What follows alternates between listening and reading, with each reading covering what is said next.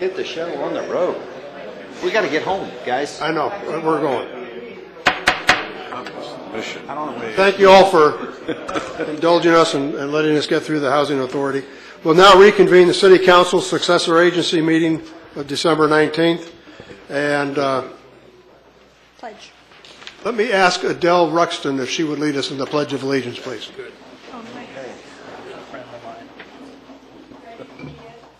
Pledge allegiance to the flag of the United States of America and to the republic for which it stands, one nation, under God, indivisible, with liberty and justice for all. Thank you, Adele. Madam Clerk, roll call, please. Councilmember Roach. Here. Councilmember Hanson. Present. Councilmember Mulaney. Here. Mayor Pro Tem Peabody. Here. Mayor Mertens. Present. Any change to the agenda, or is there an approval of the final agenda? Move to approve final agenda. Second. Moved and seconded without objection. Final agenda is approved. I'll get this one right. Approval of the meeting minutes for December 5th special meeting and December 5th regular meeting of the City Council. Move to approve. Second. Moved and seconded Aye. without objection. Minutes are approved.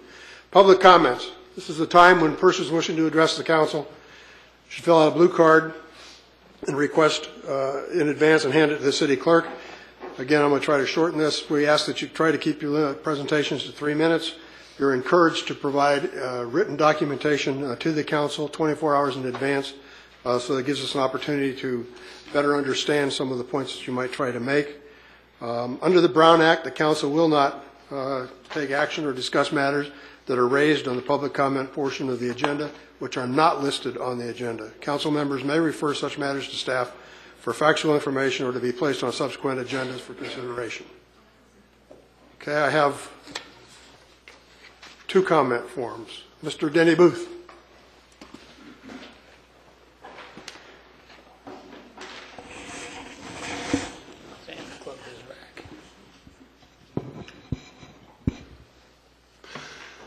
Mayor Mertens, City Council members, City staff, residents, and visitors.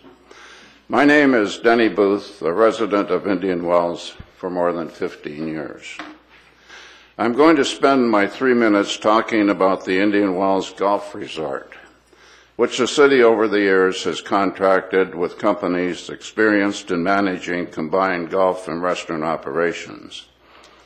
I will concentrate on the restaurant portion of the operation, as golf is well managed and profitable. Troon Golf is the present company contracted to manage the resort. This year they had to send an employee to serve as the general manager of the Indian Wells Golf Resort, as the person in that position was hired away by PGA West. The individual selected to become the new general manager was Steve Rosen, who started on the job April 15th, 2013. Having had some contact with him and observing what his staff and he have done correcting restaurant problems are well on their way to reaching the goal of making it profitable. And with its magnificent mountain views, making it a fine place for people to dine. A key date was December 5th, 2013, when the pavilion, a 5,600 square foot climate-controlled facility for conventions, wedding receptions, etc., seating up to 500 people, was given a shakedown cruise, which I attended. Before I comment on my opinion why this has been a major accomplishment and why I think it will be a success, I want to share some things with you that I found out about Steve Rosen that evening from his best friend. Very few people, including city council members, know that Steve graduated first in his class at the Culinary Institute of America. They don't know that he is a certified chef. He is a certified food and beverage manager, and he has an AOS degree. Seeing a picture in his office, I questioned him about it, and found out that he lived and worked in at least one foreign country. In conclusion, very early in his tenure as GM, the City Council gave Steve two assignments. One was to prepare a budget for the fiscal year July 2013 through June 2014, which was easy. And the hard part, to prepare a 5-year plan to make the IW Club restaurant profitable. And as a side is now named the View Grill and Bar. The 5-year plan, including remodeling the restaurants to increase the number of people that could be seated and served, and the expenditure of $2.5 million to build the climate-controlled pavilion next to the Fairway Grill across the wash by December 5th, 2013, to be put in operation in July 2014 for the tourist season. The City Council reviewed the 5-year plan and gave final approval of it in July 2013. And 5 months later, on December 5th, mission accomplished. In my opinion, the pavilion, with its unmatched southern view of the mountains and the night sky, will become a most sought-after venue solving our revenue problems for years to come, and in place for June brides, making it a requirement to reserve it well in advance of their weddings. Denny, are you about done? Your time is... May I have 30 seconds to conclude? Please. In my opinion, Steve and his staff have done an excellent job to date with the restaurant, and it will only get better and better with a team effort led by a well-qualified, visionary GM, Steve Rosen. They should be commended accordingly. Demosthenes James Booth. Thank you, Danny. Dana Reed.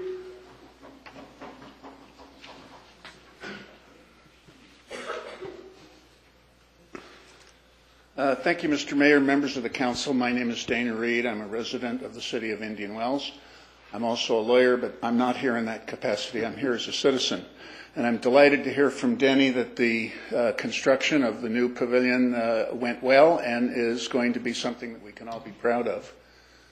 2 weeks ago, I received a city newsletter indicating that the city is going to be holding a celebration, if you will, to honor the men and women that helped build that facility and the contractors and that starting the beginning of the year, tickets will be available at City Hall for those people who want to attend. The problem is the article indicated that in order to be eligible to buy a ticket to celebrate this event, you had to be a holder of a little plastic card that we all call the resident card or the homeowner card. It has various names. If you don't have one of those cards, you can't buy a ticket to go to the grand opening, which I find very distressful. According to the census, which I looked up today, they've revised it for 2012, we have 5,126 residents in the city of Indian Wells. Obviously, all 5,000 of them can't go. Of course not. Of course, you have to limit the number. But why don't you allow all 5,126 residents of this city to wait in line and get in the queue and on an equal basis determine whether they can attend this event or not? It's going to cost $10. You're going to have speeches, you're going to have food, you're going to have drinks for sale, you're going to have music, you're going to have dancing. Why can't all 5,126 residents have an equal opportunity to attend this event? The only people that are not given the opportunity to attend this event are part of the 701, again this is from the census figures, the 701 people out of this 5,126 who rent property. And it's not even all 701, because if you're at Mountain View Villas, or if you're in Indian Wells Village, you get to go. It's only the people that are renting from non-governmental services that aren't invited or allowed to attend. I think it's wrong. I asked you to change it. Apparently you're not going to. I personally think that this is not what the legislature had in mind when they enacted the celebration exemption to the Brown Act. My partners disagree. I suppose Mr. Deutsch disagrees as well. But I'll pass on that. But it's just wrong. It's morally wrong. And you should allow all the citizens of Indian Wells to have an equal opportunity to attend this event. Thank you very much. Thank you, Mr. Reed. That concludes public comments. That's all the cards we have. Any response to prior public comments? No response, but just a clarification. This is not a grand opening party that Mr. Reed just spoke about. This is a pavilion party, and the grand opening was the one that was December 5th. Thank you. All right, we'll move on to item 5A, Tennis Garden expansion update. I notice we have several people in the audience representing the Tennis Garden. Mr. Dick Oliphant.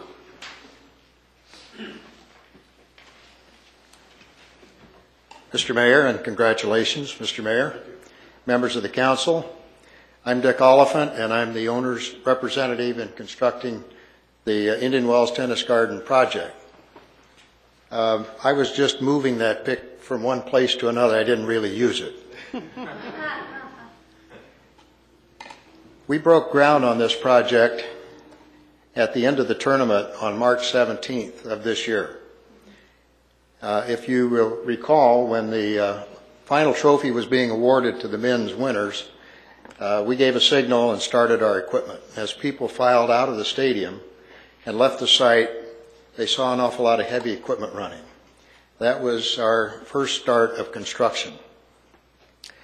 As of today, we're approximately 10 months into construction. And the size of the project is, it's pretty amazing that we're as far along as we are, considering the length of time that we've been working on it. But we're going to make the final schedule. We'll be done. Our motto over there is Larry the Cable Guy's motto, get her done. And that's what we're doing. I think that one of the primary reasons why we're on schedule and why we are moving our project along so smoothly is because we're using a management technique called partnering. And when we first started this project, before we broke ground, we brought all interested parties together. That was all our trades, our management, our consultants, members of the city, members of the water district, members of the county, anybody that would touch this project we brought, and we talked to them about partnering. And the idea of partnering is to instill a commonness amongst everybody to get this job done and to build pride into it, that you should be proud of the fact that you have an opportunity to work on such an ideal icon as this tennis stadium. And everybody has bought into that. And we've been able to run our project without hitches. Where we have conflicts in most projects, we have no conflicts, because our superintendents are there and our trades work with the superintendents, and if there's a conflict, they don't go through somebody else's work to get theirs done. They stop, we solve the problem, and then we all move forward. And so we don't have hardly any lost time on the job as a result of conflicts. So we're feeling pretty happy about the fact that we are moving along. And the reason that we are moving along, of course, is that we do have outstanding leadership in our superintendents out there. And each one of them has a task that they're up to, and they're just doing a fantastic job. But of course, the primary reason why it's all going together is because we have an outstanding contracting firm, Watkins Landmark Construction. And I'm going to bring Jody Watkins up and have Jody give you a project overview and bring you up to speed where we're at. Jody?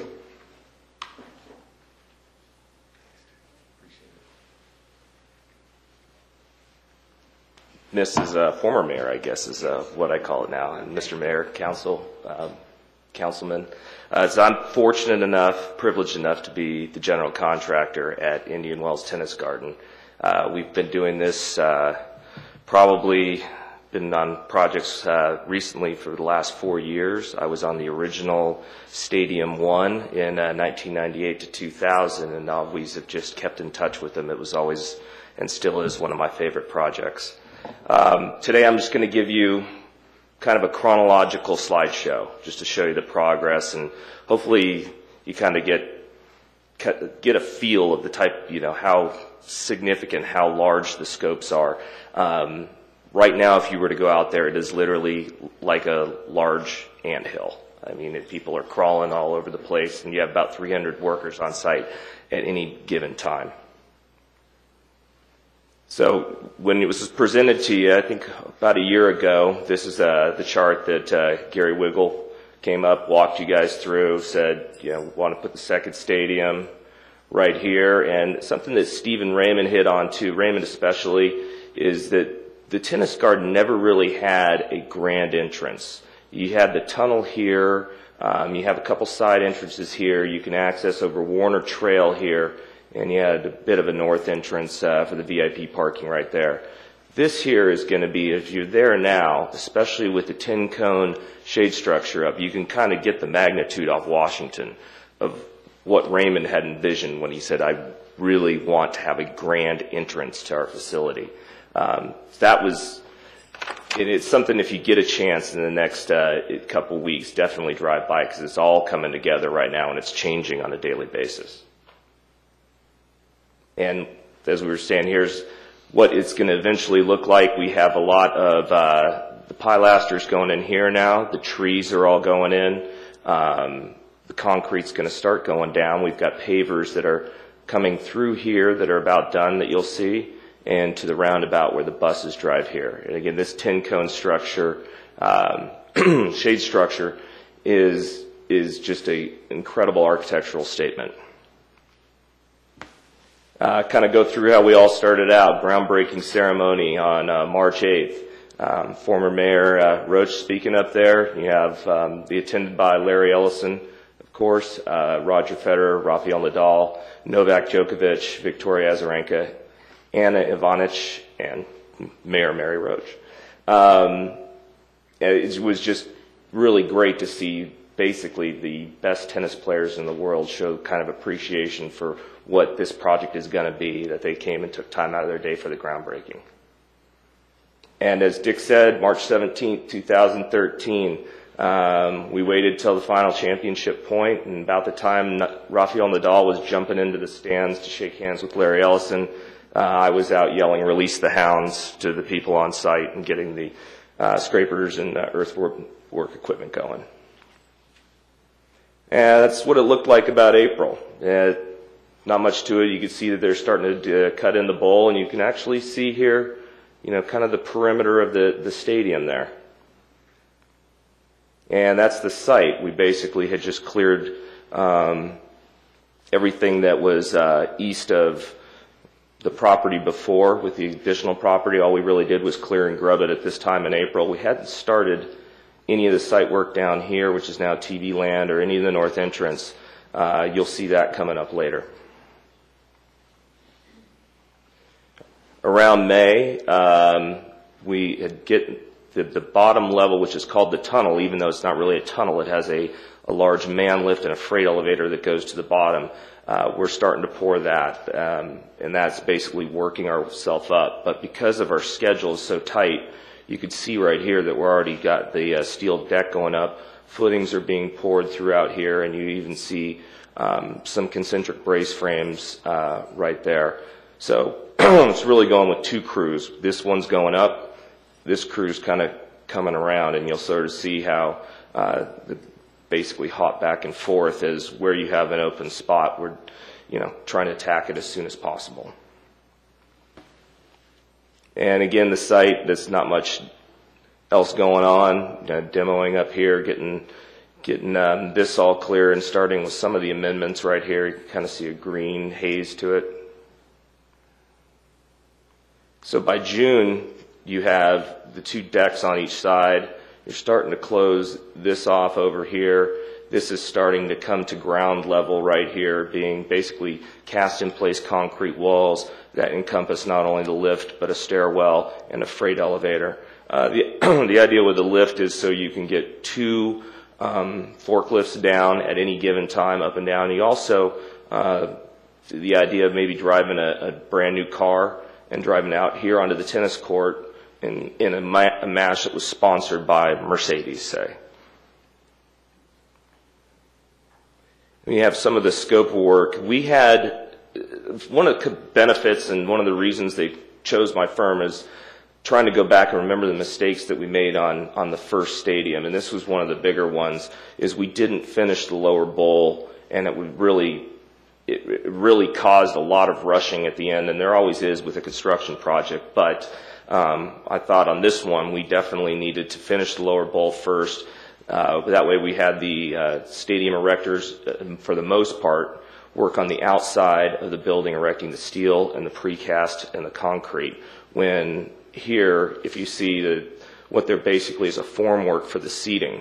Another thing that we did here is we poured a waste slab. Basically, it's just non-structural concrete. That way, when you work on the sand slope, you're not kicking it all the way downhill. That was another thing when we were on the first stadium. We were always shoveling out the dirt and trying to move it back up, and then people would work on it and go back down again. Yeah, the site in June, still not much in the site work outside of the new property, but it's just kind of, again, I love the overhead shots, gives you an idea of just the enormity of the entire project. So by July, we're pretty much finished with the oval. We're pouring the concrete on deck all the way throughout here. We're getting ready to set not only the structural steel, but the precast stadia, which is what you see now.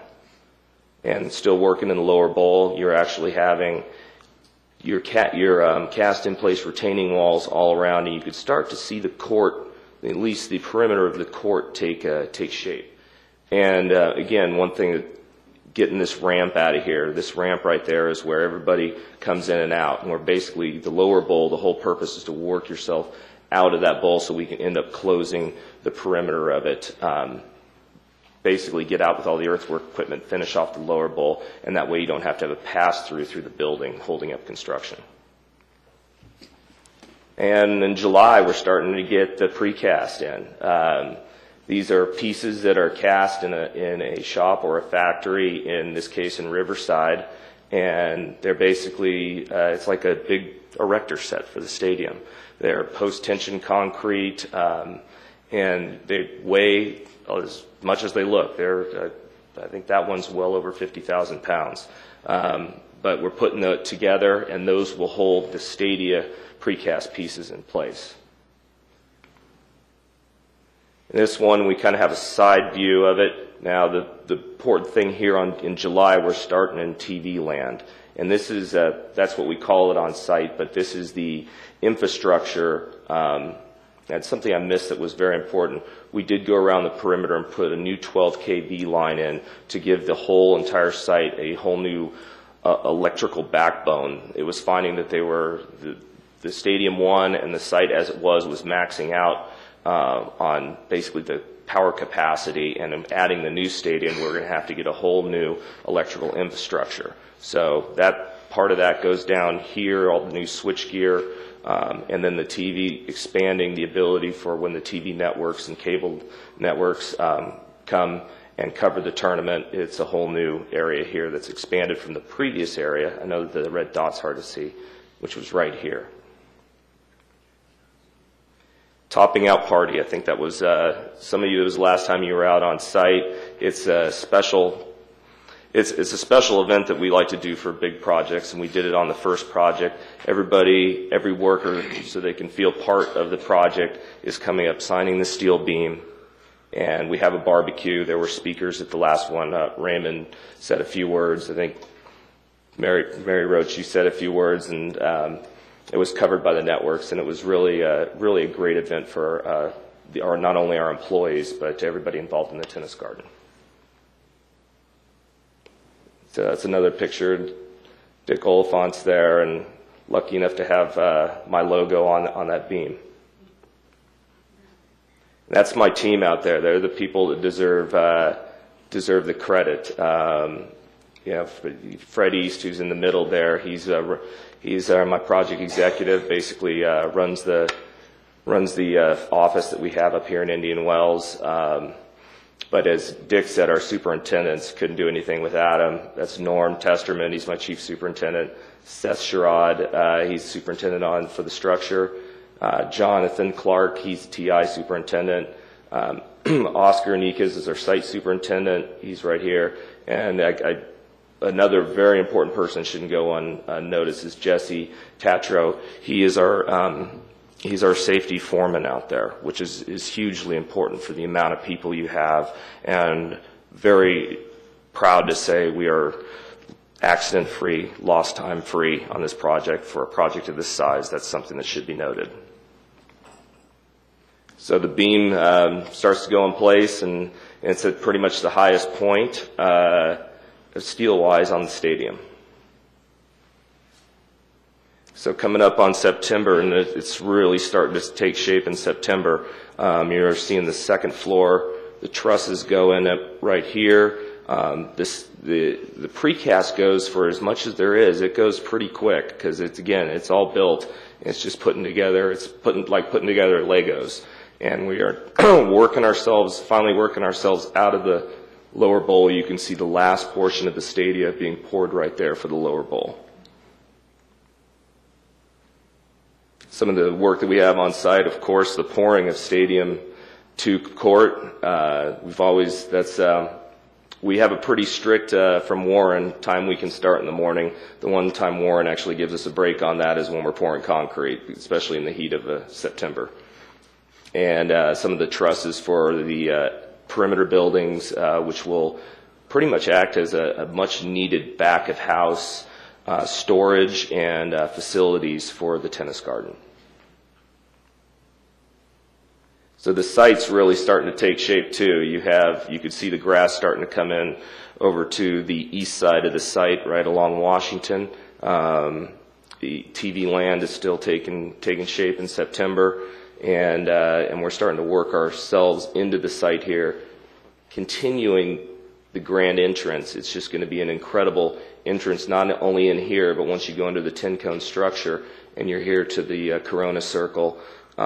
These are all pavers now, and it's going to be just this incredible, much-needed grand entrance for the facility. So November, jump ahead to November, and we have our second shade structure. And the shade structure was something that our company did a couple years ago. It's with a firm out of New Zealand that came up with the design. And to say it was popular during its first tournament's an understatement. Day or night, you can't find a seat under there. It is, everybody congregates under it, and the one that's up before you can't see. So this is its twin that is perpendicular from it. And we've been fortunate enough on a project like this, it gets a lot of attention. Hence, I'm here in front of the city council. I'm not doing that if I'm building a restaurant, although we are building 3. But you have a legend like Billie Jean King swinging by, and it's kind of nice when you have people like that coming to see your project. And the seats are starting to go in November. Now the site's really picking up steam. You can still see in November that you've got it's hard to make out, but you've got the perimeter retaining walls. You have the electrical compound, which I spoke about, that's going in. And what you really don't see, you have the new 4 practice courts. What you really don't see here is the incredible amount of underground infrastructure that has to be put in for what is TV land, what is for the trucks to come in and get the network feeds worldwide for the BNP Paribas Open. In December, right here, I think it got shuffled a little bit, but this is, you kind of get a lot of other changes. It's starting to take, TV land's starting to take a little more shape. The grass is in and growing. That will be parking during the tournament, and it will be soccer fields when the tournament is, the rest 50 weeks of the year. Right here you have the palm trees starting to go in. When Mr. Ellison gave his speech on groundbreaking, one of the things he said was the new expansion will have an emphasis on the word garden in our title.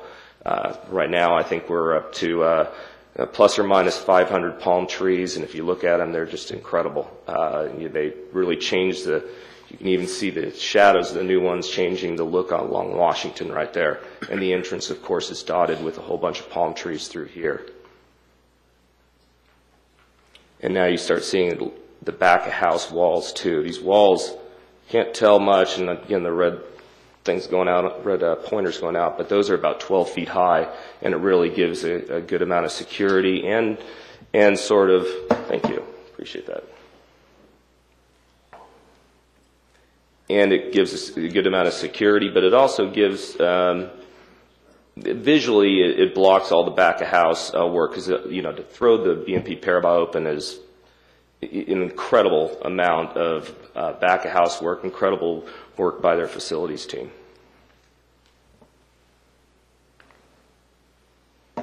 So this is the grand entrance how it looked. I think about last week. Well, no, this is actually earlier this week, because you have the 10-cone structure here up. And that's what I was talking about the architectural impact of the grand entrance. Obviously, the trees are up over here. The roof tiles are on. The stucco is finished. The glazing is in.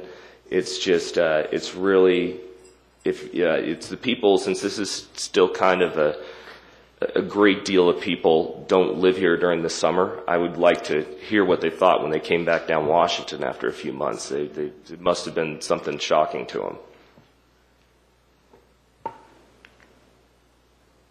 Closer view of the 10-cone structure right here. It's been erected, it's getting tweaked. Some of the folds in the fabric you see will probably be stretched out here over the next couple weeks.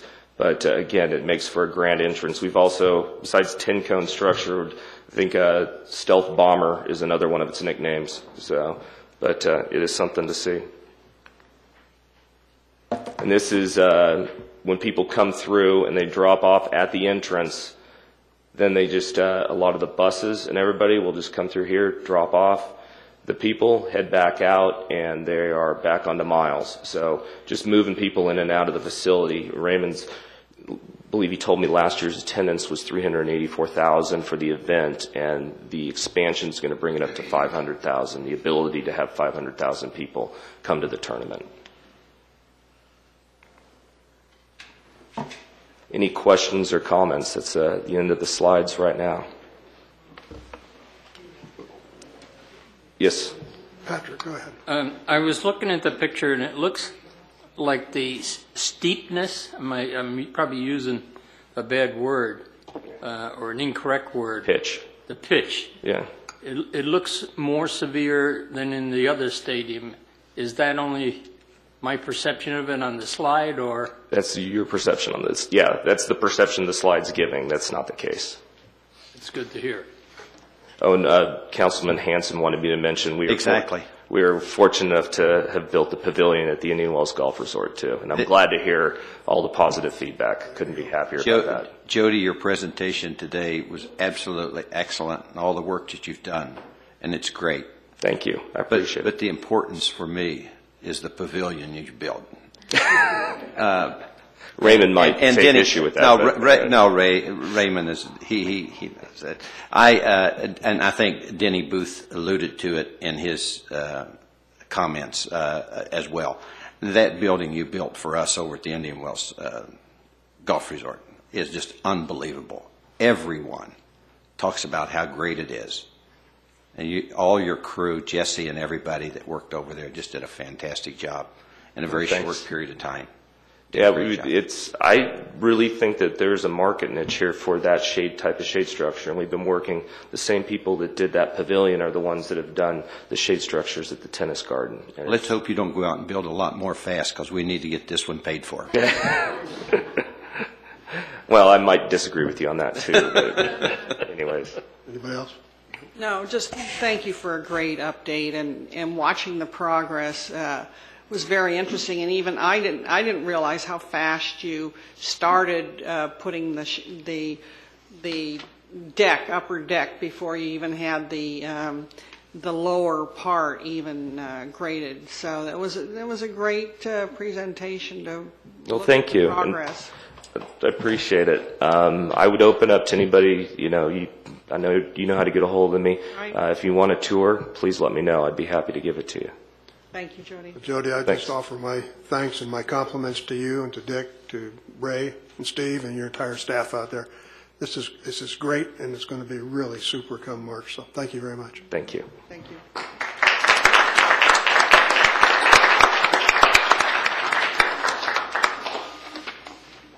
Okay, we'll move on to item 6, public comments, or public hearings, rather.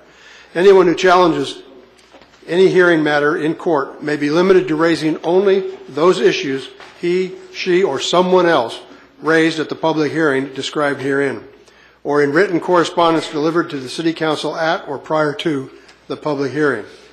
So item 6A is a roof deck at 45410 Cook Street. Warren? Mayor, members of the City Council, I promise not to make my presentation as long as Jody's. On there. Oh, thanks, Jody. He's gone already. The project site for the roof deck is located on the east side of Cook Street, just south of 111, as identified in the red box there, the old Hutton residence. The deck itself on the residence is located in the back away from Cook Avenue, as you can see on that slide. Notice that the north arrow is sideways there, so it's kind of throwing you off, but essentially it's on the back side of the structure, and I'll use a different pointer here, there on the back, and we'll show more slides of it. It looks better in photos. This is the actual structure. If you look at this picture, it shows the scope of work. Essentially what's going on is they want to put a 256 square foot roof over the single story expansion of the main bedroom, master bedroom, and bathroom. So that's why it looks like the work's been stopped out there. They're kind of holding off until they get a decision by the council on the fact that if they can move forward with the deck. It's going to have a 42-inch rail above it to isolate it so nobody falls off. And then the applicant's planning on putting Spanish tiles on the deck of the top there. Access will occur from this side. It'll come down into the deck itself. Along with the CUP application for the deck, associated variances needed to deviate from the zoning code. The code itself currently requires 4 provisions to do a roof deck in the city. First one is the lot's got to be a certain size. The second one is the lot has got to be unique in physical characteristics that allow for the additional usage or square footage use of the home itself. It wouldn't create a impact to adjacent property owners. And the last one is the lot is contiguous to a visually prominent open space. The project itself currently meets the first 3 provisions. The applicant is requesting to deviate from the last one.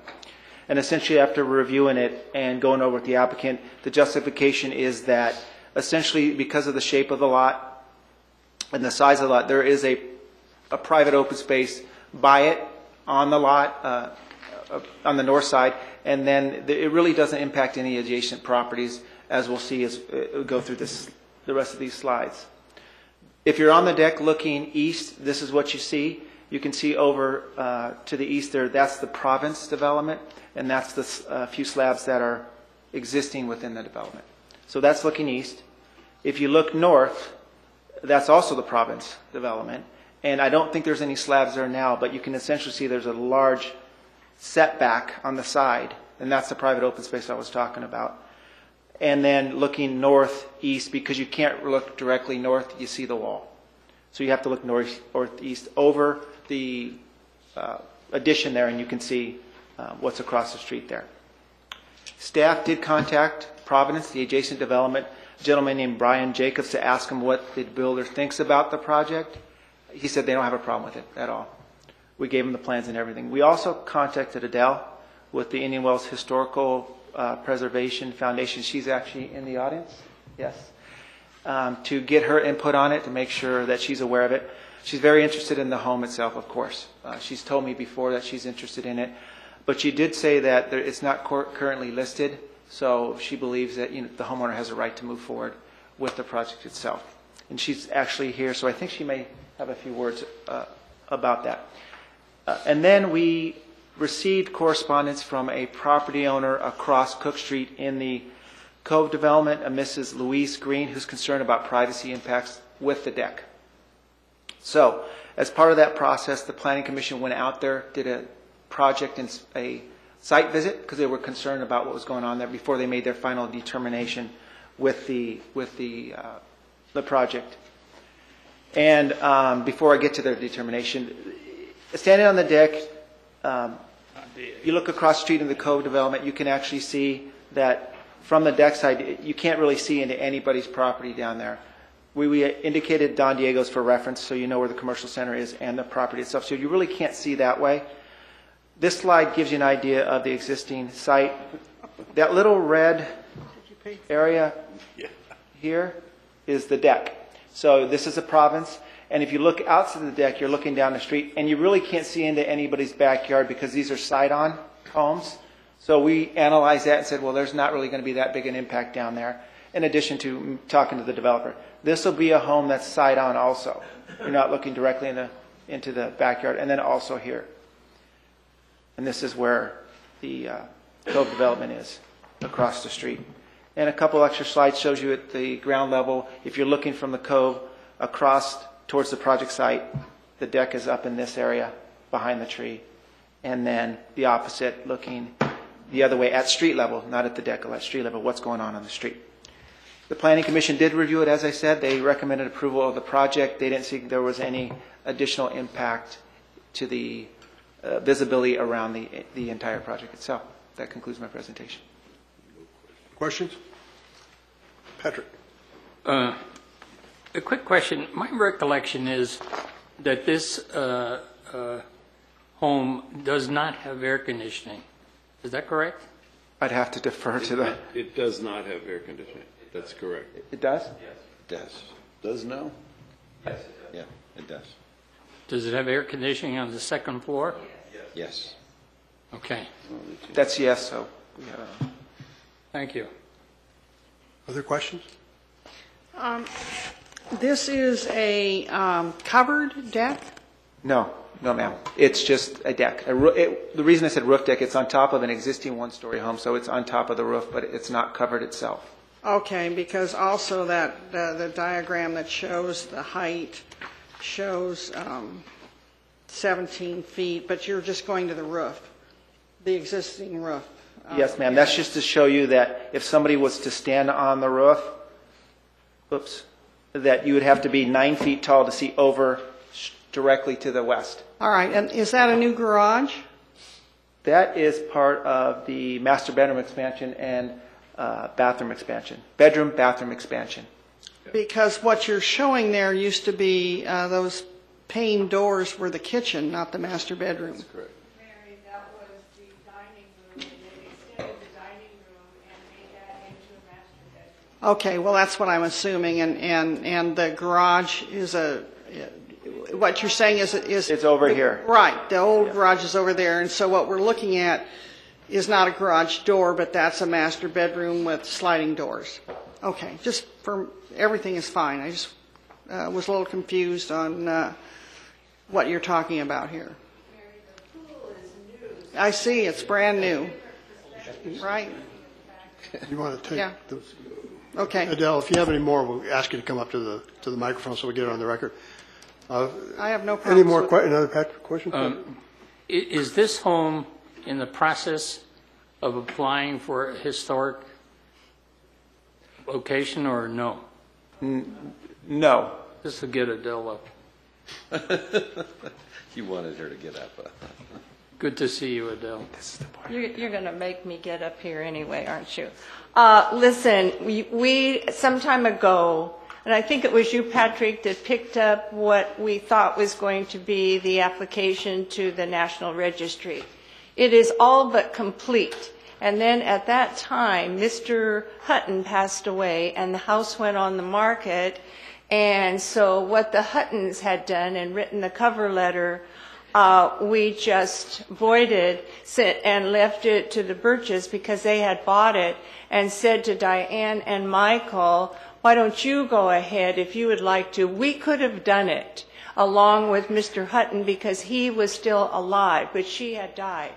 And he gave permission then for the Birches to go ahead and let them apply for the National Registry. Almost everything has been done, except that now with the changes and the restoration, they have to do new pictures. And there are things that have to be added. So they haven't done that until this is approved.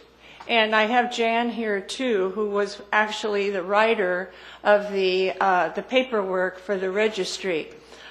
We kind of think as a group that it probably won't make any difference. But again, if somebody buys something that is, and we think it's historic, that could be. But the new owner can do anything they want to. And if the Birches find that with the application for this deck being approved and the registry doesn't accept it, that's not up to the foundation. It's up to whether they want to go ahead and do it. And they've done restoration all over Southern California. And as far as the foundation is concerned, we feel that it's now up to the city and up to the Birches to come to some agreement and get the place finished. It's habitable. I've been in. They have lived in it. You asked about the air conditioning. It's been air conditioned for many, many years. But since the remodeling and mostly restoration has taken place, they cut it off when they did the enhancement and the earthquake proof and all those things. So in talking to Diane, they have not hooked it up. But there is air conditioning in the house. And again, as far as the foundation is concerned, we will go along with whatever the Planning Commission, the City Council, and the Birches do, because it's only up to us to recommend. We've already made our recommendations that we would like to see it on the registry. If it happens, it happens. If not, then we have to pull out. Thank you. Okay, no other questions. We'll open the public hearing. And I have no blue comment cards. Is there anybody that wishes to speak on this matter? Seeing none, we'll close the public hearing and bring it back to council. Any further discussion? Move approval. No. Oh, go ahead. Second. No discussion other than I'd like to compliment our staff, Warren, for doing an excellent job in his presentation. It's fantastic. Okay, so the motion is to move staff's recommendation. Mm-hmm. And there's a second. All in favor? Aye. Aye. Opposed? Passes unanimously. Warren Community Development Block Grant. I think Nick's going to pop up the next presentation real quick. Okay, next item before you is this next year's Community Development Block Grant. See if this works here.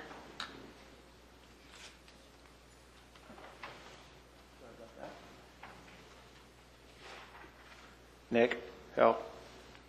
Oh, there we go. This year's Community Block. Over the last few years, it seems like I keep seeing you on this every year, and it doesn't seem like it's a whole year. But over the last few years, we received $115,942 in funding. We've currently done 3 major projects, and that would be the upgrade exterior doors, locks, master key cabinets at both facilities. We've upgraded security cameras for the residents, which was important back, I think last year or the year before, and the additional entrance lighting and replaced broken lighting. The estimated project costs are the first column there that you see on your thing. That's what we thought they were going to cost. And I should say that I worked with NCOR on it. So that's what we thought, NCOR and the city thought it was going to cost. This is how much we spent. So this is how much is left over. The numbers don't look like they match, and this is because we have an additional $30,000 from last year we haven't put towards anything. So that's added in. But just to be assured that the numbers do match. And so that's how much is left over from the previous years. As you know, the NCOR, we developed this master lighting plan we continue to work on to make better illumination at the Indian Wells, or the Mount View Villas community, and to lower costs. We're requesting $30,000 this year, and that's part of the application before you. The $30,000 will be used with the remaining funds, so the $60,000, so a total will be $94,000. towards the first and second phase of the lighting plan. And the overall cost of the lighting program is still $265,000, so we still have some work to do and funding to do. But in talking with NCOR, they're actually going to try to get that part of the CIP budget scheduled instead of always relying on the CDBG funding. So at this point, we think we can take care of it with CIP. I may be before you again next year asking for more money for this particular project. But before you is a request to go ahead and move forward with the $30,000 for this year to use towards the lighting master plan to help pay off the first and second phase of it. That concludes my presentation. Questions of staff? Seeing none, we'll open the public hearing. Anybody from the audience wishing to speak? Seeing none, we'll close the public hearing and bring it back to... Move to approve. Second. Moved and seconded to approve staff recommendation. All in favor? Aye. Opposed? Passes unanimously. Move on to consent calendar. All matters listed on the consent calendar are considered to be routine and will be enacted by one vote. There will be no separate discussion of these items unless members of the City Council or audience request that a specific item be pulled from the calendar for separate discussion. If you wish to address the City Council, again, please fill out a comment card in advance and hand it to the City Clerk. Financial matters will be indicated as budgeted or non-budgeted in the agenda item. We have items 7A through F. Anybody wish to pull an item? Anybody from the public?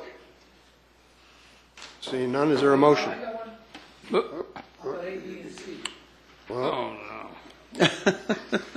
Come on, Andy, give us a break. all right. Well, a member of the audience has requested pulling 7A, B, and C. So is there a motion to approve D, E, and F? I'll make the motion. I'll second. Moved and seconded. All in favor? Aye. Aye. Opposed? D, E, and F pass. Andy, forward, please. I'm sorry? Please come forward if you want to discuss.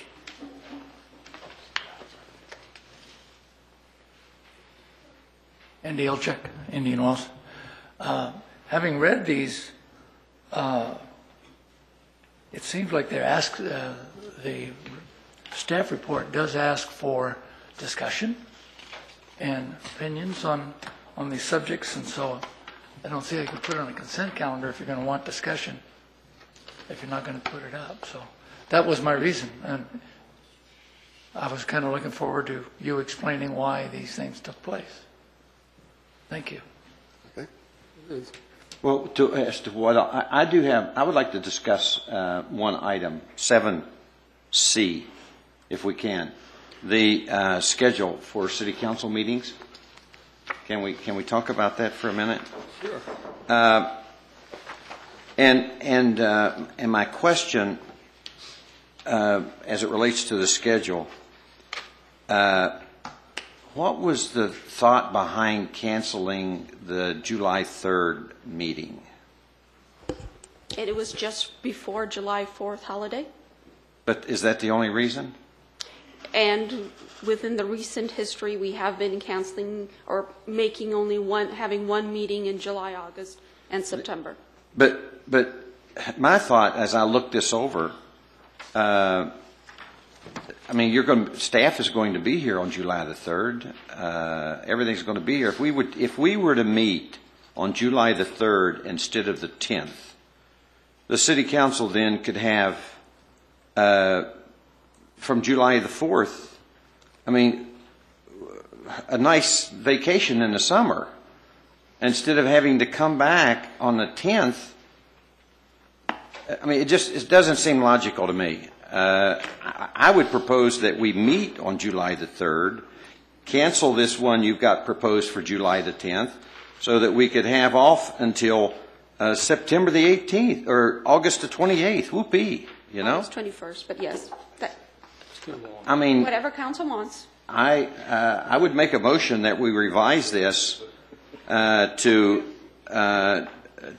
meet on July the 3rd and cancel the proposed July the 10th, and then you've got and then meet on August the 28th. 21st. No, Oh, you're- 28th. The 28th, that's the last Thursday in August, okay? And then we'll take off September the 4th because that's League of California Cities. The only problem with the August 28th is that it is a set planning commission date because they meet on the last Thursday of each month. So, and it is at 1:30. How many weeks in between council meetings would that end up being, would be my concern. We don't want to have to call a special meeting because there is business to have to take care of. That seems like an awful long span, and I like... Mary, come on. Well, you're right. I mean, I spent 8 years where we never canceled a meeting, so... A couple of years ago when you was up on the mountain, you didn't want to come off at all. Yeah, well, I did, regardless, but there's a limit to how long we can go. We usually try, at least when we have canceled, we try not to make it more than 6 weeks so that we don't have to have any special meetings. It puts a big burden. And the second question I would ask, and I looked to see if I had a calendar for next year, and mine ends in December, unfortunately. What day of the week is July 3rd? Thursday. Oh, of course, July it's a the 3rd. Thursday. Yes, It's our regular scheduled meeting day, okay? Okay. But I'm looking at the city I don't manager. have a problem with that. I think that makes sense. I would hold open the August 21st. I think that that's probably too long a span. The city manager was tickled to death that we wanted to go until the 28th. I'm sure. I mean, it's only a week later, but a week later, if you're on vacation, it's important. Well, it is important. It's very important to know what we're going to do so that we can plan vacations, and staff as well. I would argue that we leave it the way it is. The 21st? Leave everything the way it's scheduled. I mean, when you ran for office, you didn't say, I want to have 4 weeks off, 3 weeks off. But full-time councilman, you got to suck it up. And Listen, this is the guy that complains every day that he's not getting paid enough. And well, that's because we're doing double duty. We show up at 8 o'clock, 9 o'clock, 10 o'clock, and instead of having a 1:30 to 4 or 5. But don't get me started. I think we should keep it the way it is. Mr. Peabody, you have any comments? I made a motion. I say we leave it as it is. You made a motion. I did. I didn't get a second on the motion. You guys are. So did somebody want to make a motion to that effect then? What, leave it the way I'll it make is? a motion, we leave it the way it is. I'll second that motion. When you say leave it the way it is, you're talking about As presented by. cancel July 3rd as presented. As presented. I'll second There's that. there's a motion and a second. All in favor? Aye. Opposed? 4-1. Once again, another 4-1. Is there a motion to approve 7A and B? I'll make a motion to approve it. Second. There's a motion and a second. All in favor? Aye. Opposed? Passes unanimously. General business. Grants in aid. Nancy.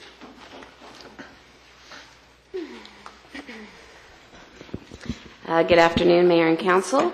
Today I bring forward from the Grants and AIDS Committee their recommendations for approval for funding homeless-related activities for a total budget of $60,000 and funding other eligible grant applicants in the amount of $40,000. The fiscal impact of $100,000 is included in the Grants and AIDS budget, and no additional funding is required. The city received 28 applications, and the committee is recommending funding for the 14 of these organizations. The spreadsheet included in your packet shows the organizations and funding levels that is being recommended. We have a few committee members. Roger and Dave are here today, and I'm available for questions. Questions? I would like to say, I think I went through the process this year, and first of all, I'm glad to see that there's some grants and aids set up for this year. I think it's due. The process for someone like myself was painful. I felt that the committee did an incredible job. They followed the rules as the rules are written. That still made it painful for some.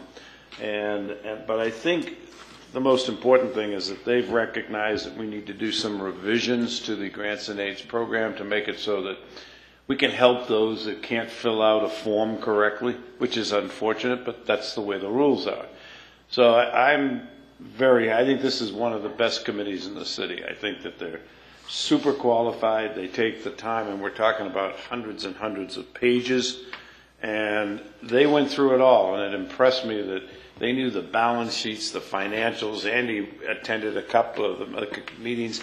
They knew it all, and they understood it, and they did it in a very fair way. And even though I would love to have seen a couple of the others get it, they didn't follow the format, so they can't get it. But I think next year we can change that to get it so that we can assist some of these people prior to the final vote so that they would be eligible. And I hope that the Grants and Aids group will come up with a new plan to present to the council. Thank you. Any other comments? Questions? I'm a little surprised that my distinguished good friend Ty Peabody gave such a beautiful proclamation, especially when loving all animals got nothing. That's true, and I cried.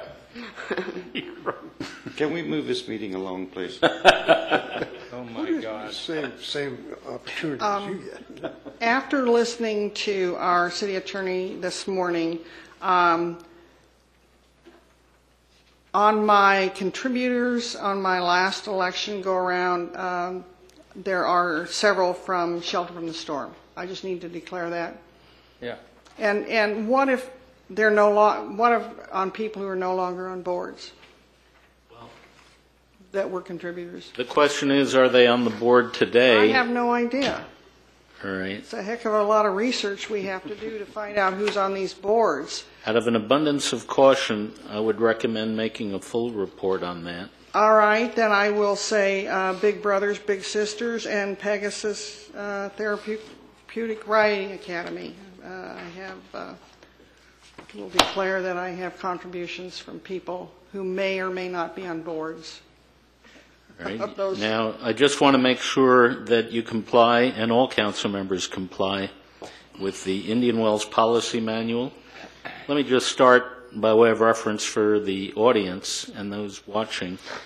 There's no requirement under the Political Reform Act or under California law that the council do what it is now in the process of doing and what it did when it adopted the following policy. But the council adopted a policy that requires what I'm about to describe in order to have full transparency regarding agenda items which might provide some financial benefit to campaign contributors of council members within the last 4 years, which in the aggregate total more than $99.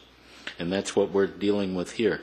Now, in order to comply with the council policy manual, the council member who has such a report to make within campaign contributions of more than $99 from one source within the last 4 years, the council member must indicate the following. The name of the contributor. We already know what agenda item we're dealing with. It's the one presently before you. And the clerk will be required to note for the minutes the report you are making. So with that in mind, if you could identify the contributors. All right. From Shelter from the Storm, it would be Robert Baltus and Mary Heckman and Patty Delgado Service. I think that's all. Big Brothers, Big Sisters. I don't know if he's still on. He was president of the board at that time, would be Tom Flanagan. And Pegasus, I don't know that I have anybody from Pegasus. Even though I said that, I was on that board too. That's all for sure. That Kevin McGuire was on Shelter from the Storm. That's all I know for sure. And may I just ask a caveat then? In the future, when you present the amounts that the Grants and Aids is requesting that the council approve, could you supplement your staff report with a list of the current directors so that we can then cross-check? Because that's part of my problem is I don't know who is currently on those boards. The board, we do request that, so it is in their packets. So I do actually. I'm asking that right, we but have, I know you, yeah, okay, you get it. Okay. Yeah. Thank you. Any other questions or comments? Is there a motion? I'll make a motion to approve the list as it is presented. Second. Moved and seconded. All in favor? Aye. Opposed? None. Passes unanimously. Reestablishment of committees. 8B. Anna. The city manager is passing out the first page of each of the four resolutions that you are considering, where we have put consistent governing policies for the community activities, the golf resort advisory, the grants and aids, and the marketing committee. The revisions that I've provided to you have the changes that the council agreed to at the morning session, where you stated that one council member will serve with one council member alternate at the community activities. For the golf resort advisory, will be 2 council members serving on the board. For the grants and aid, it will be 1 council member and 1 alternate council member. And for the marketing committee, it is 2 council members. So basically what we have gone through is looked at the establishment resolutions for each of these 4 committees, and they varied from, I believe, 2002 to 2011 was the last time we touched these. And we have put in standard language for each and every one of them. I detailed them in my second and third page of the staff report, which talked about the role of the ex officio members, how they're appointed, the term limits, setting regular time and dates, the decorum, how to prepare minutes, etc., etc., etc. So if council has any changes that you wish to make to any of the resolutions, please inform me and we'll do them as amended. Otherwise, these are good to go, and I need you to make the motion and adopt the 4 resolutions as presented. And that concludes my report. Thank you. Comments or questions? Is there a motion? Move approval. Second. Motion to approve and adopt the resolutions as recommended by staff. All in favor? Aye. Aye. Opposed? And we'll hold the vote open for Mr. Mulaney's return. Thank you. 8C, Mr. City Manager, Strategic Planning Process. Mr. Mayor and Council, it is almost 2014 and we're getting started on our strategic planning effort. Today what I want to describe for you is the overall strategic planning process that the city has generally been following, and one that I hope to continue or to introduce slightly new events to. I'll also describe the 2014 process that we are about to go through and what it looks like through the end of the year and on to the next budget cycle, and review for today the phase 1 portion of it, and try to get some feedback from you on the project. Now, let me describe the overall process. So you had a strategic planning workshop in January of 2013. We were somewhat delayed with the transition of the city managers and getting through the Indian Wells Golf Resort strategic planning as well, and we didn't adopt goals until October of 2013. Normally we would do that much earlier in the year and then have quarterly reviews through the year. So now we've adopted goals. We're providing you quarterly reports. In February, we will have the next strategic planning meeting workshop of the City Council, where again, this would be the mid-year cycle. So you would be reviewing the goals you currently have, perhaps making adjustments, and in where we've completed goals and we still have capacity, you may even add additional goals. We would bring back to you for council adoption goals in April of 2014, and in fact present them to the community at that time.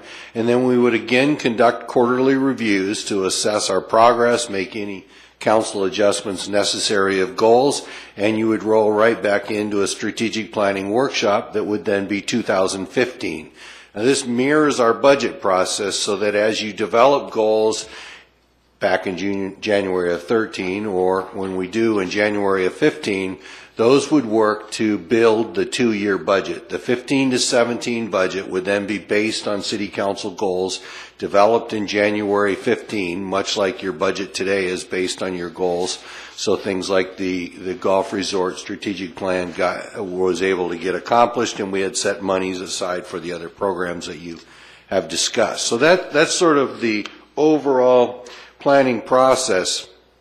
As you remember, your current goals, and we have the itemized action plan that we review quarterly, but the current goals are to build trust capacity and a customer service culture in Indian Wells, to continue to enhance our financial condition, and to continue to build Indian Wells community devoted to an exceptional quality of life. And certainly, overall, we've really concentrated on the financial condition. This is the 2014-15 strategic planning process. Today we'll review our mission statement, the planning horizon, what I call an environmental scan.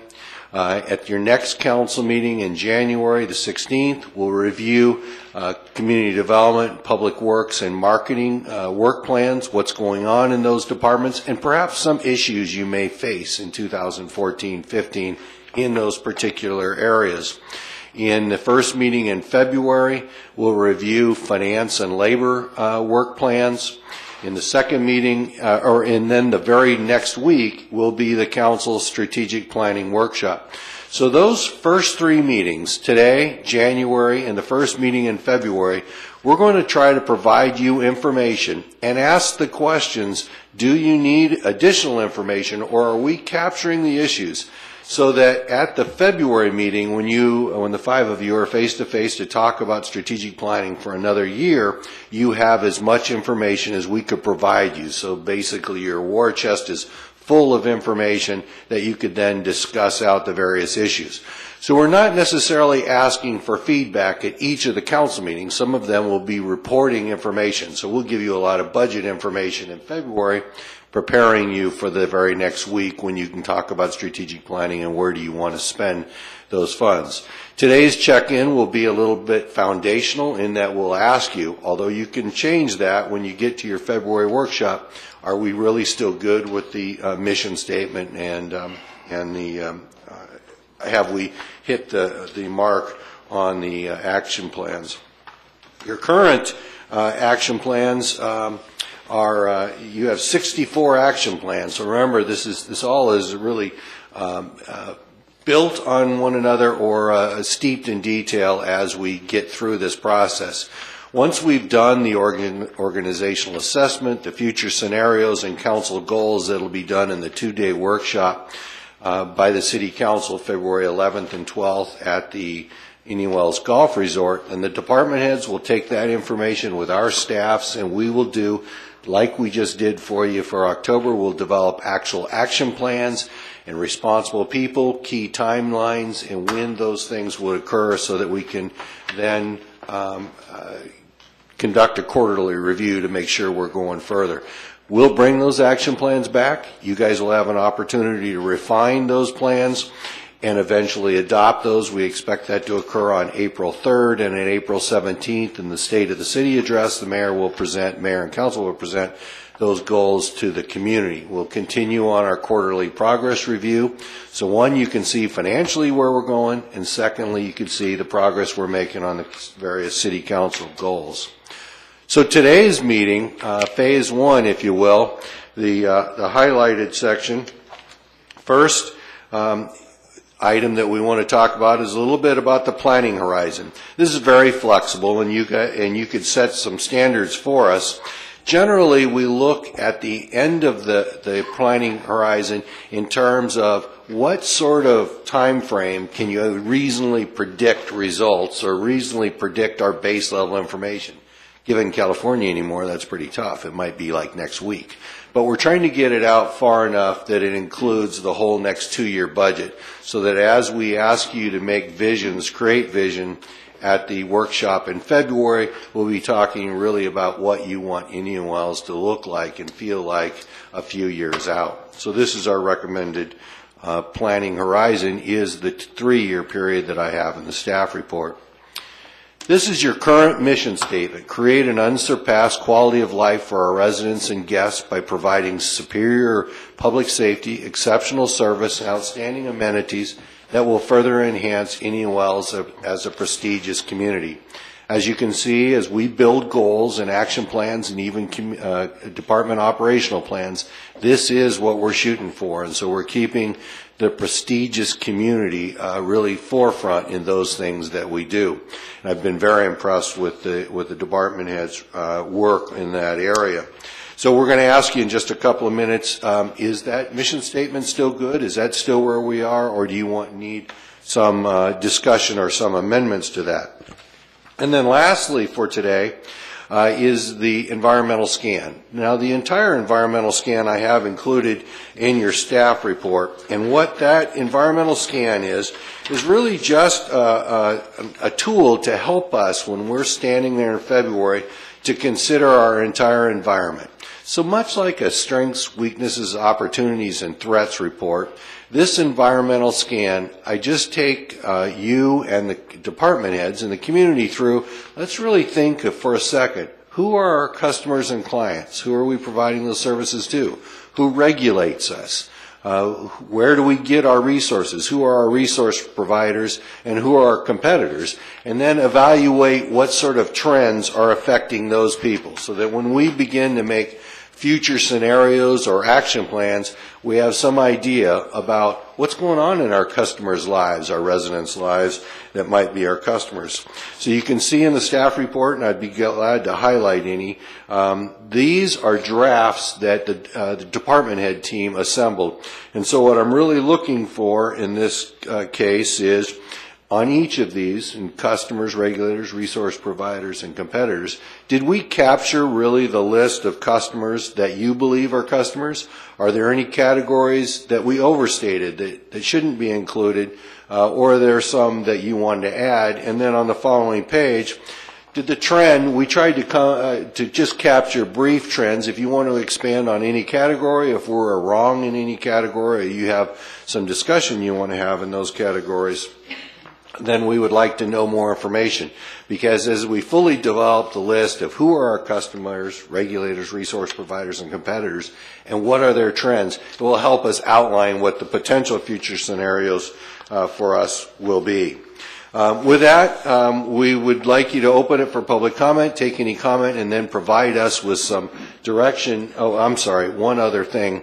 This will have throughout the strategic planning list. This is our initial list of potential discussion issues for the strategic planning workshop.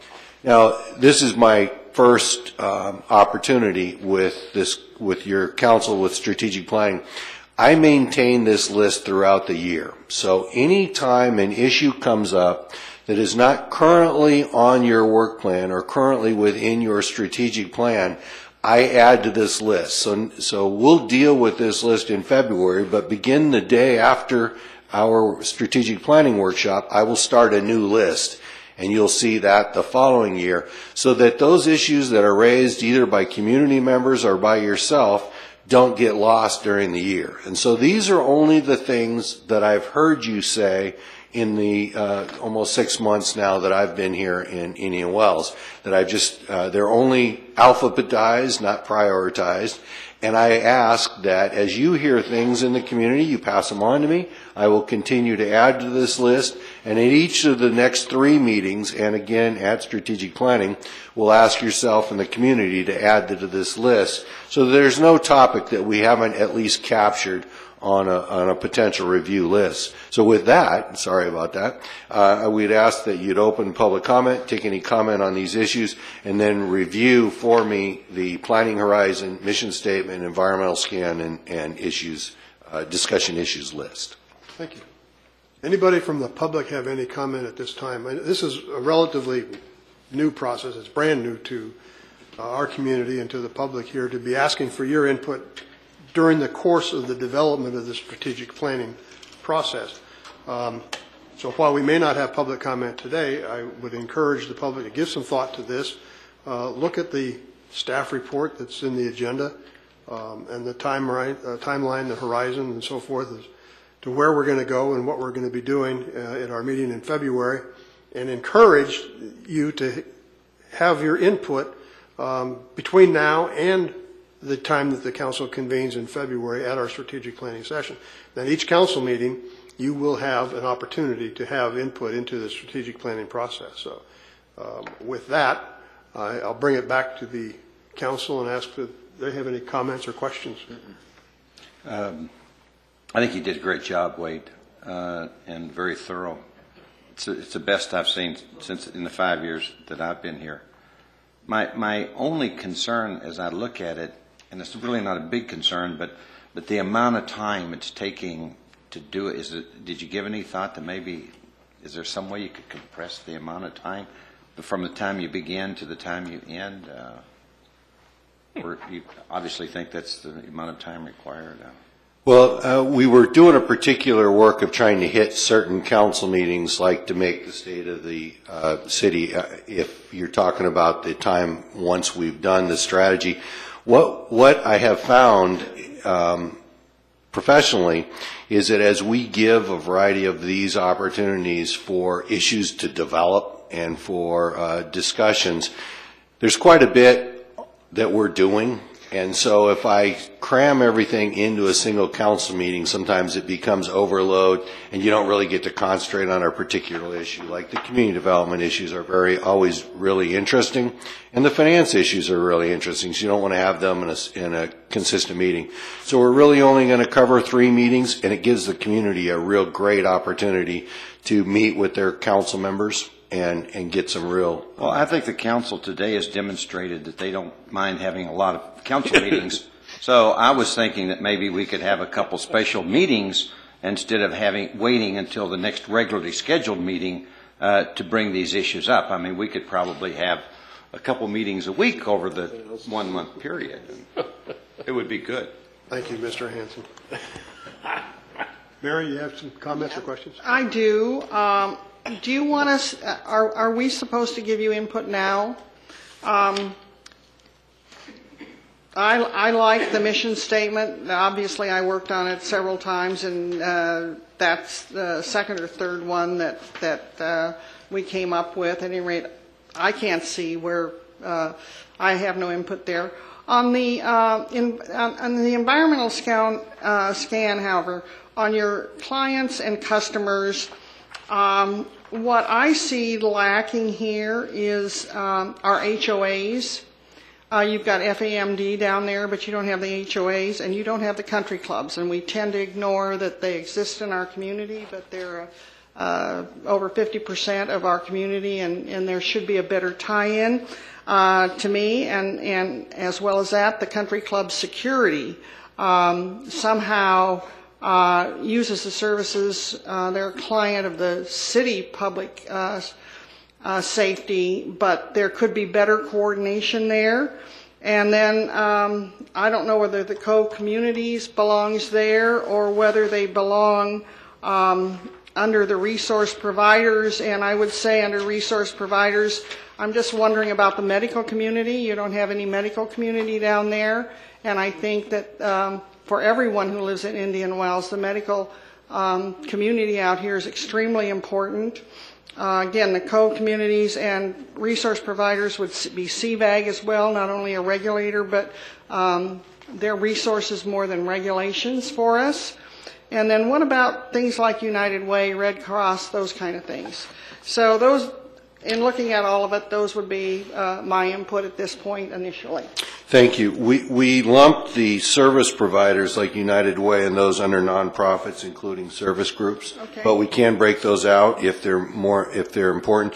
If too, as you're thinking about those, if you could provide trends, what the trends you think with the Cove community, medical community, so that we can begin penciling things in, and that would be very helpful. Okay.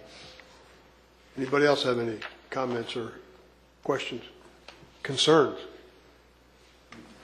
So the recommendation is that we adopt the planning horizon, reaffirm the city's mission statement, and provide any direction, just as Mrs. Roach just did, with regard to the environmental scan and preliminary list of the discussion issues.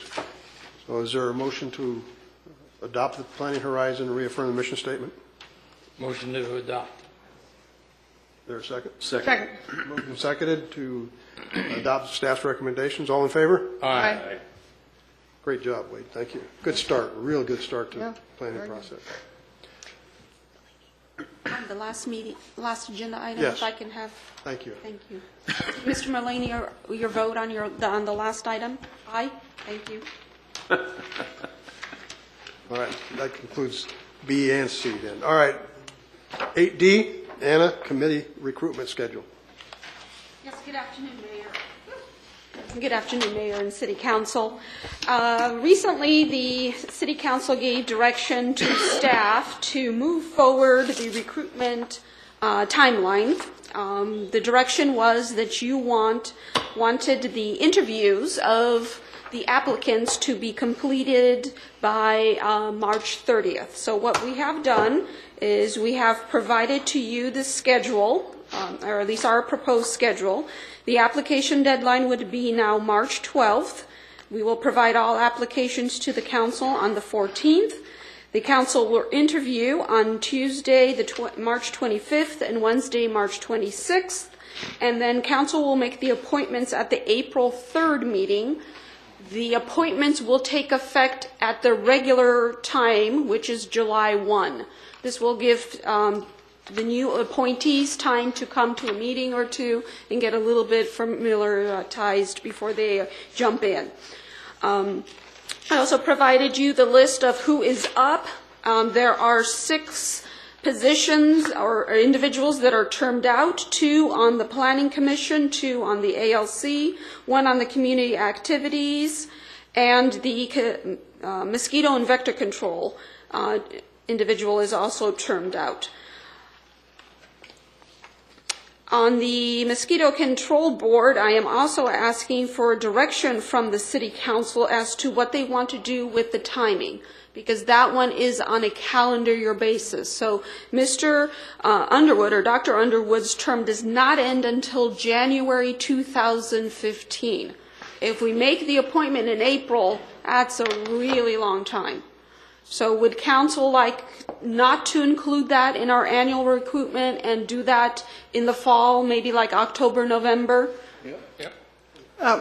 Is there a process on that board, though, that you have to get their approval sometime ahead of time? Not that I am aware is of, that the unless one? they change something. Isn't that the one that once we do it, you cannot, you cannot change it? You cannot change it, but we have term limits. So you cannot change in the middle of that individual's term. But his term is up. And their board doesn't have to approve the individual that we're putting on them? No.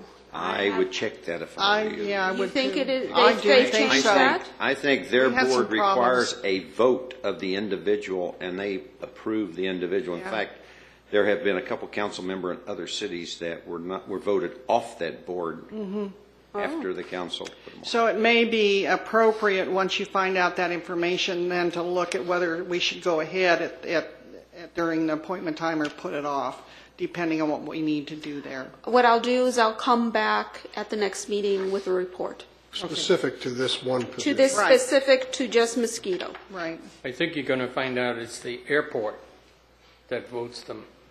both of Palm them. Springs Airport, I know for a fact, is we make a recommendation and the Palm Springs City Council actually appoints them. Yeah. But I will check into the mosquito. I have not heard that.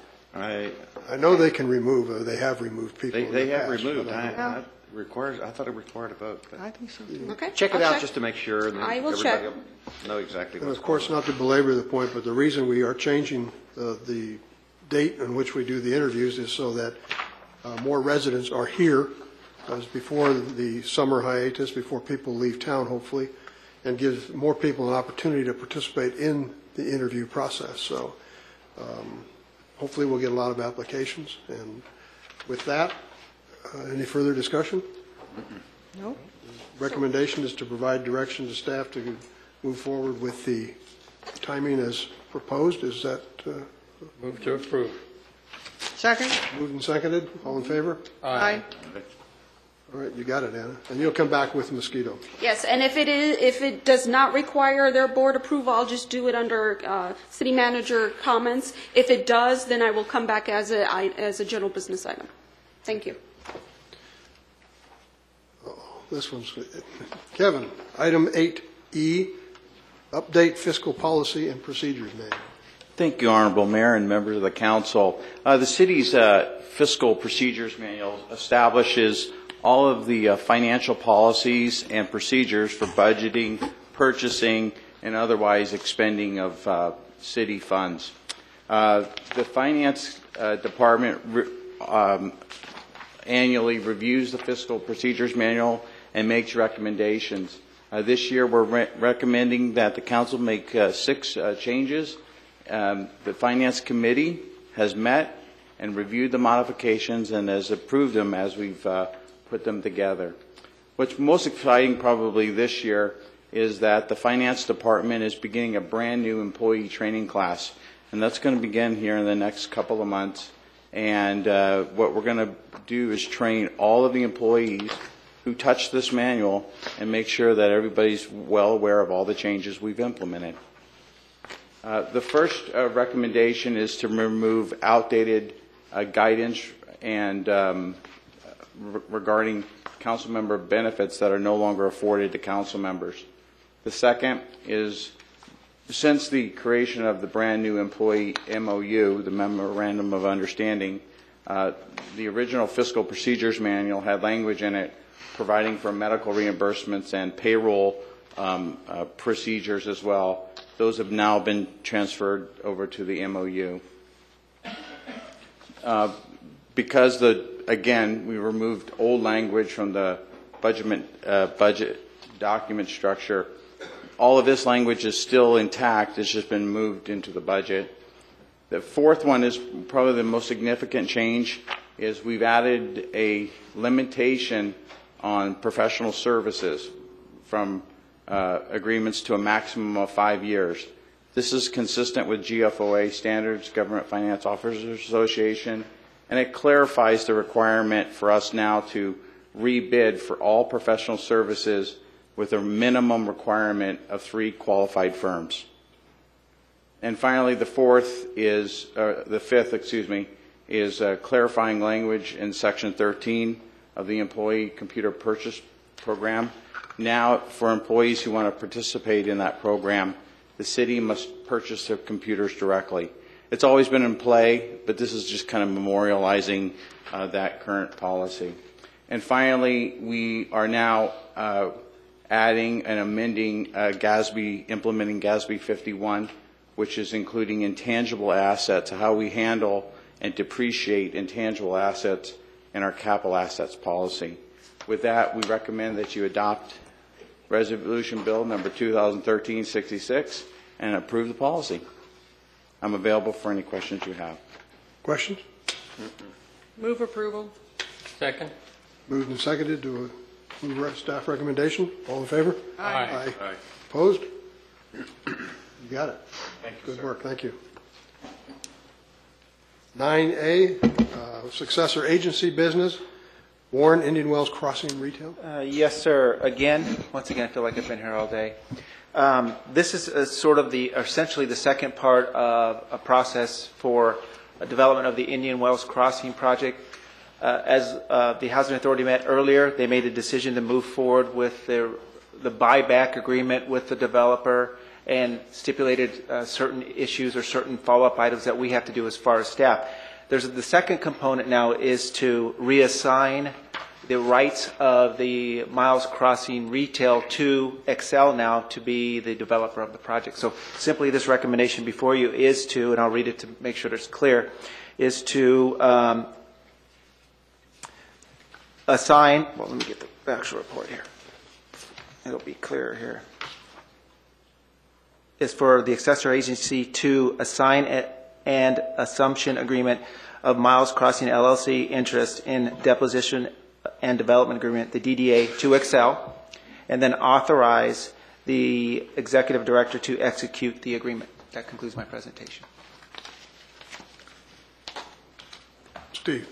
Mayor and Council, in your staff report, you have the recommendations, which are well presented, but I would recommend tinkering just a little bit. The first of the two recommendations should start with subject to the conditions set forth hereafter, comma, and then it goes on successor agency approves the assignment, etc. And then in the second part of the recommended motion, it says authorizes, I would say and directs, by the way, authorizes and directs the executive director, etc. And at the very end, I suggest adding on condition that the executive director first determines that Excel has been deemed to have a satisfactory background check. And so the motion could be as simple as to adopt staff's recommendation. That's the recommended motion. Okay. Questions of staff? Comments? I'd just like to make a couple of comments. One regarding Excel. Excel, and I know some of their developments, they have an proven track record, and I would recommend any resident that wants to look at Excel and understand Excel, they should look at SEC documents, they can look at their yearly statement, but this is a company that is very well heeled, financially more than qualified, and has a proven track record in developing projects like this. And if you want to see one in particular that I'm familiar with, would be the Glendale Entertainment Center in Glendale, Arizona. It's a phenomenal, successful project. I think, people talk about some people, and I'm going to address just a couple of the issues that people have sent emails on. One is, this isn't really a $2.9 million transaction because you've got to take into consideration that there's a lot of fill needed to do that property. There are retaining walls that will have to be put in. And there are other things that make this much more expensive than $2.9 million just to start the project. So I think that's important. I think somebody brought up, and obviously Excel does not need the funds, and they're not waiting for the tennis tournament to raise money. I think also that whatever happened 7 years ago when this transaction was done in the first place, it's nothing we can deal with. And the foreclosure is not something we can really interfere in.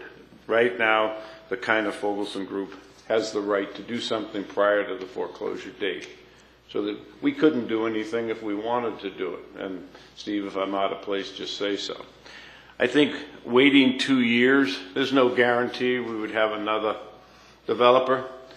And the other side of that coin is we would lose approximately 5 years of revenue because if we wait 2 years and then go find somebody, if we did, then you got to go through planning, you got to go through building, you got to get tenants, and you're 5 or 6 years out from now, and I just don't happen to personally think that's a good thing. I think also we need to ask everybody to read the presentations by the city, look up about companies, do your due diligence, and then write. Someone wrote in one comment about how is the council going to get extra benefits out of this project. Well, we get no benefits. And there are laws now that are very, very strict on what you can and can't do. So what people need to do is do what Andy did. They need to study it. They need to have their opinion. Their opinion needs to be addressed. And then we move forward. But to take shots for the sake of taking a shot really is unnecessary. And personally, I think we're very lucky to have Excel jump into this project. I think Mr. Kiner is lucky to have them jump into this project. And I think this project overall will be great for the city. Because we have competition in other cities next to us who have vacant land or have a box, that they're going to want some of the things that these gentlemen are bringing us. So we need to move and be aggressive in helping them get the project done correctly. Thank you. Other comments? Is there... You know, I just as I want to reinforce what Ty said, and I agree with what he said. But for people to send out emails, as one resident did, and suggest that, you know, who will be on the downstream money flow from the deal? Maybe council members, current and former, and their associates will start a company selling them concrete, flooring, construction services, and hotel partnerships. I mean, that is so absurd and ridiculous, and so insulting to us here on the council. You know, we may have our differences and disagree and have issues as it comes to different items as they appear on the agenda, but to take a shot at us that's like that is totally uncalled for, and just shows you the level of people that we are dealing with who are sending out these kinds of emails. And that's it. Thank you. Any other comments? Is there a motion then to adopt, I suppose, the recommendation of staff as presented by the city attorney? Yes. So moved. Second. Moved and seconded. All in favor? Aye. Aye. Opposed? Passes unanimously. City manager's report. No report. Council member reports. Mrs. Roach. Christmas is less than a week away. Merry Christmas, everyone. Have happy holidays, great Christmas, and I don't know what we're still doing here when we should be out Christmas shopping. There's a clue. Mr. Hanson? Oh, that was it? No report. No report. Mr. Mullin? Yeah.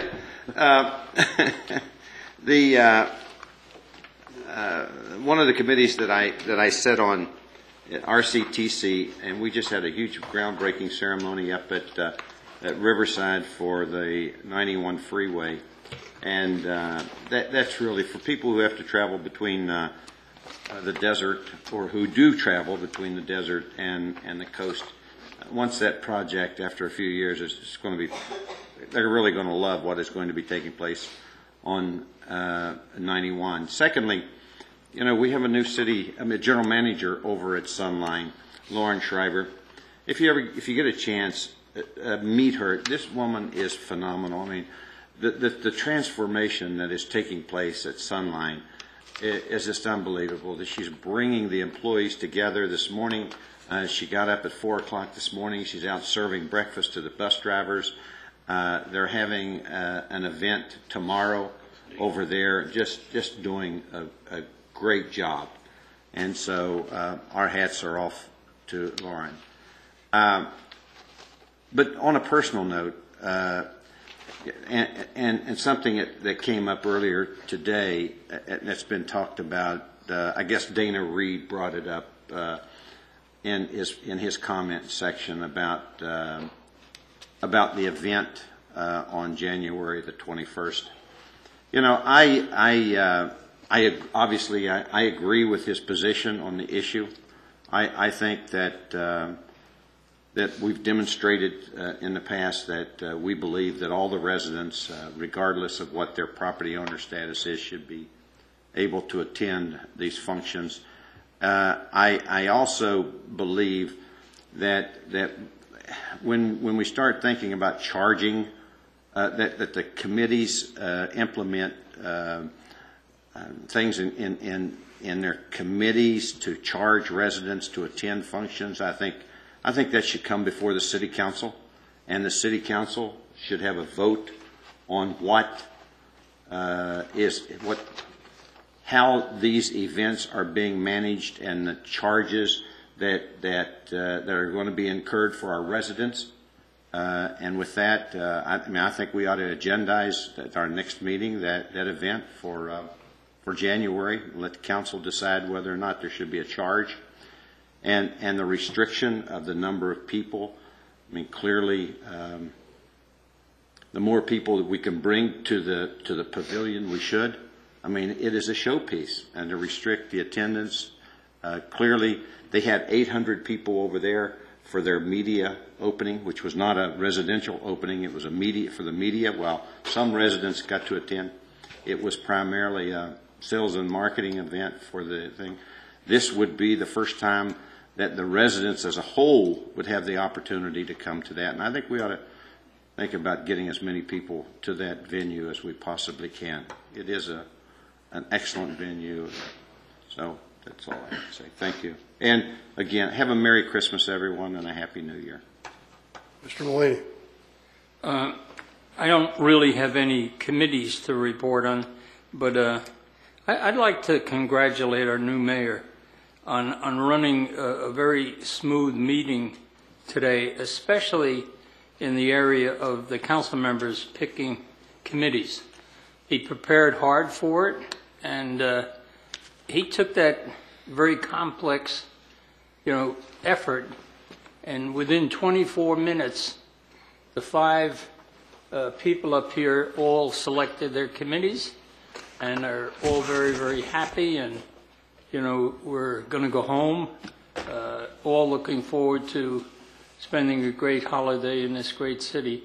The more you look around this city and the more you appreciate the beauty of it, it's unbelievable, and it's an awful lot of people on staff that in quiet ways are taking care of flowers that are kind of being frosted, so to speak, on the cold nights.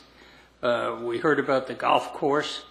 The golf committee had an opportunity to go out there this week and take a look at the agricultural growth that's out there and the people that are doing it without much fanfare. And honestly, our course, or both courses, would match any course, I think, in the United States. That's how beautiful they are. But my point, my summary point is, let's not take where we are for granted. And let's all have a very merry and blessed Christmas. And I am looking forward to the end of 2013 and anticipating 2014 with great joy. Thank you. Thank you, Patrick. Mr. Peabody. Well, Patrick took everything I was going to say, so I will second Patrick's motion. Thank you. And I will have no commission or committee reports other than to offer my personal wishes for a very Merry Christmas to everybody and a very happy and healthy and great 2014. With that, Mr. City Attorney.